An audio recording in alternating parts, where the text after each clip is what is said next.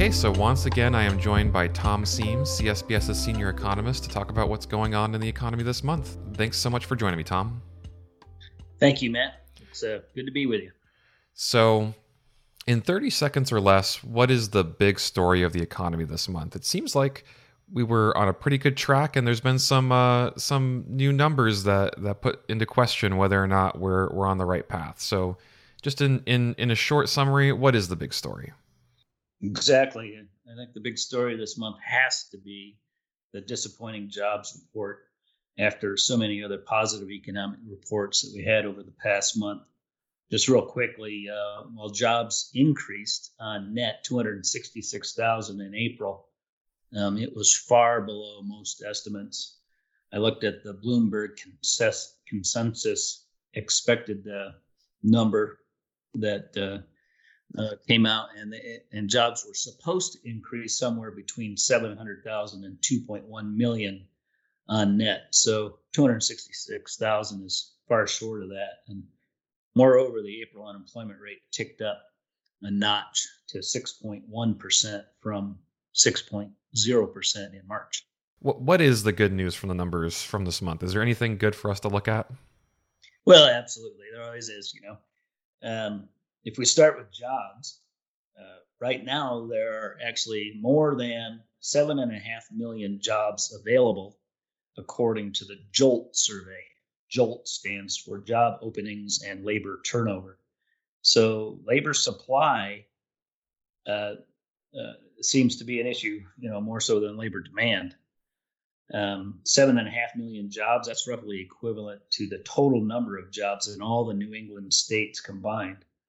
So I think if we reopen safely and there's an appropriate incentive for people to work, and there's not a job / skills mismatch, there appear to be plenty of jobs available. Also, good news in the jobs report was that 331,000 jobs were added in the leisure and hospitality sector, and we had 187,000 jobs that were added in drinking and food establishments. So these are two economic sectors that lost the most jobs last year. So putting more than 500,000 of these workers back on the payrolls is really welcome news. And I think prior to the jobs report, we had good news in the first quarter GDP report. It increased by 6.4%. And that was led mainly by really robust consumer spending. And that, of course, was given an assist by 2 rounds of government stimulus in recent months. And looking at productivity, that increased 5.4% in the first quarter and by 4.1% on a year-over-year basis. That's strong, and that should result in solid corporate profits in 2021. But it's also worth noting that productivity growth is typically strong during economic recoveries, as businesses, they tend to shed unproductive activities and focus on just really doing what they do best. And I think the last piece of really good news, it's kind of good news, bad news, comes out of the auto sector. The lightweight vehicle sales exploded to more than 18.5 million in April. That's at a seasonally adjusted annual rate. That's the highest since 2005. However, the bad news is there's a lot of supply chain disruptions in semiconductors that's impacting production. And as a result, it's probably going to impact future sales as well.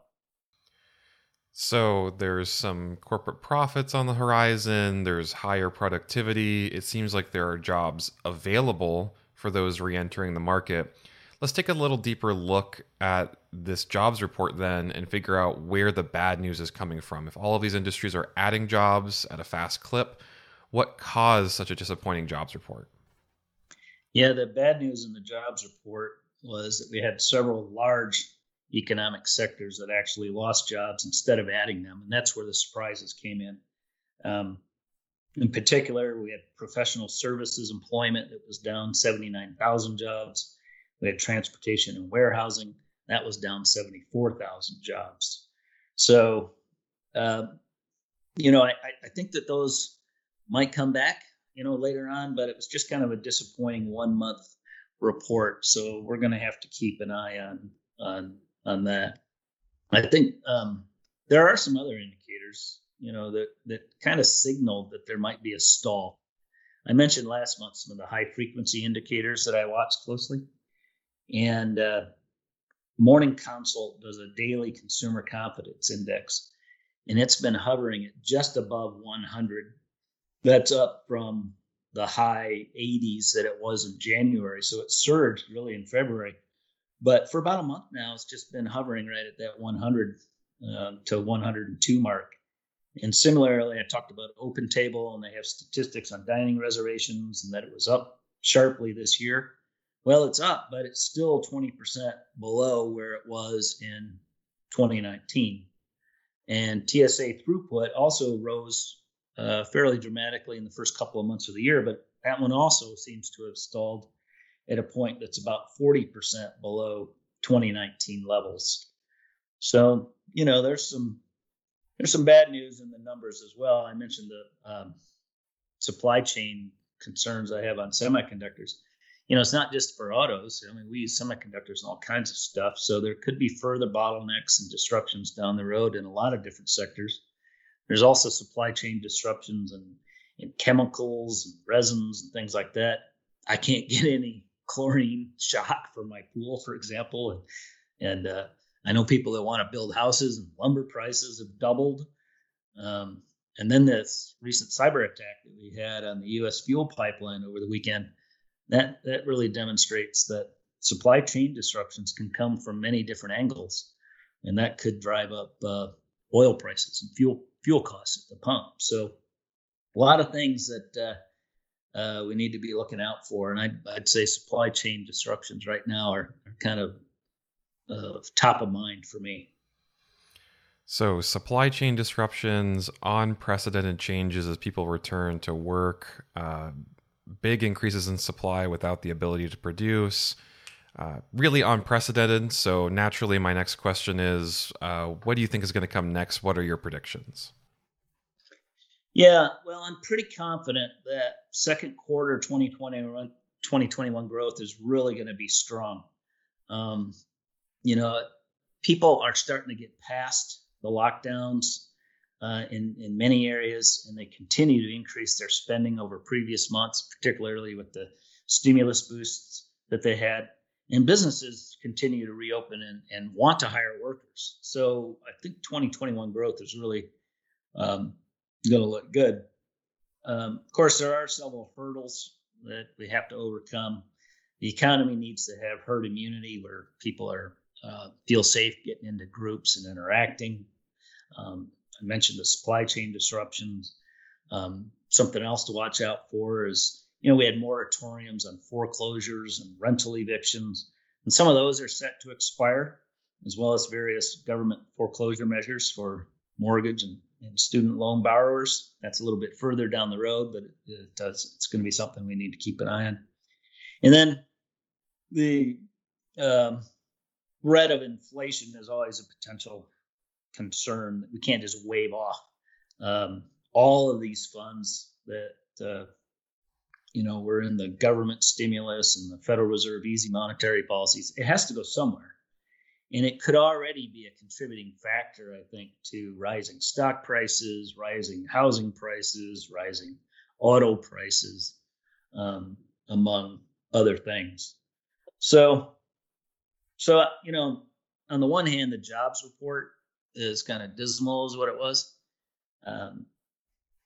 The sluggishness in that kind of gives credence to the Federal Reserve's patient policy to wait to raise short-term interest rates. There's been a lot of concern about, is the Fed, going to wait too long? So they're clearly focused on jobs over inflation. But I think on the other hand, it's important that we understand what might be behind some of that slower rate of growth. And I think there are several possibilities. I don't have the answers here, but is it the result of fiscal policies that are designed to help workers kind of bridge their income gap from being displaced from the workforce? Maybe they don't have enough incentive to get back into the workforce. Or is it really maybe more so because our our economy and our workforce has changed dramatically since the lockdowns began. So, in other words, it makes it far more difficult for families to balance work with childcare responsibilities and schooling for their kids. And so it's harder to get back to work. And there's greater health concerns on going back to the workforce, right? So, people are maybe wanting to stay home and not get back into the workforce. And then, of course, there's barriers and obstacles to commuting in the largest cities, about getting back into the workforce again. So I don't have all the answers on those things, but I think those are some of the hurdles we have to think about for the longer run sustainability of growth in the economy. So if we've got rising stock prices and a changing economy, people reassessing their work, a lot of frictional unemployment, there's about 100 different places that a regulator could be looking for risk. Where do you think regulators should be keeping their eyes in the coming months? Yeah. So whenever the economy is growing strong and interest rates are low, I think regulators need to be ever watchful that institutions don't start chasing yields and taking on unacceptable risks. It's really easy to do in this environment when there's cheap money available and opportunities start to abound. So I think it's important that the regulators ask the right questions about new projects and new ventures, to ensure that the risks are managed and mitigated and well understood. I think also I mentioned supply chain disruptions, and I think regulators need to keep an eye on how those disruptions might impact the institutions they regulate.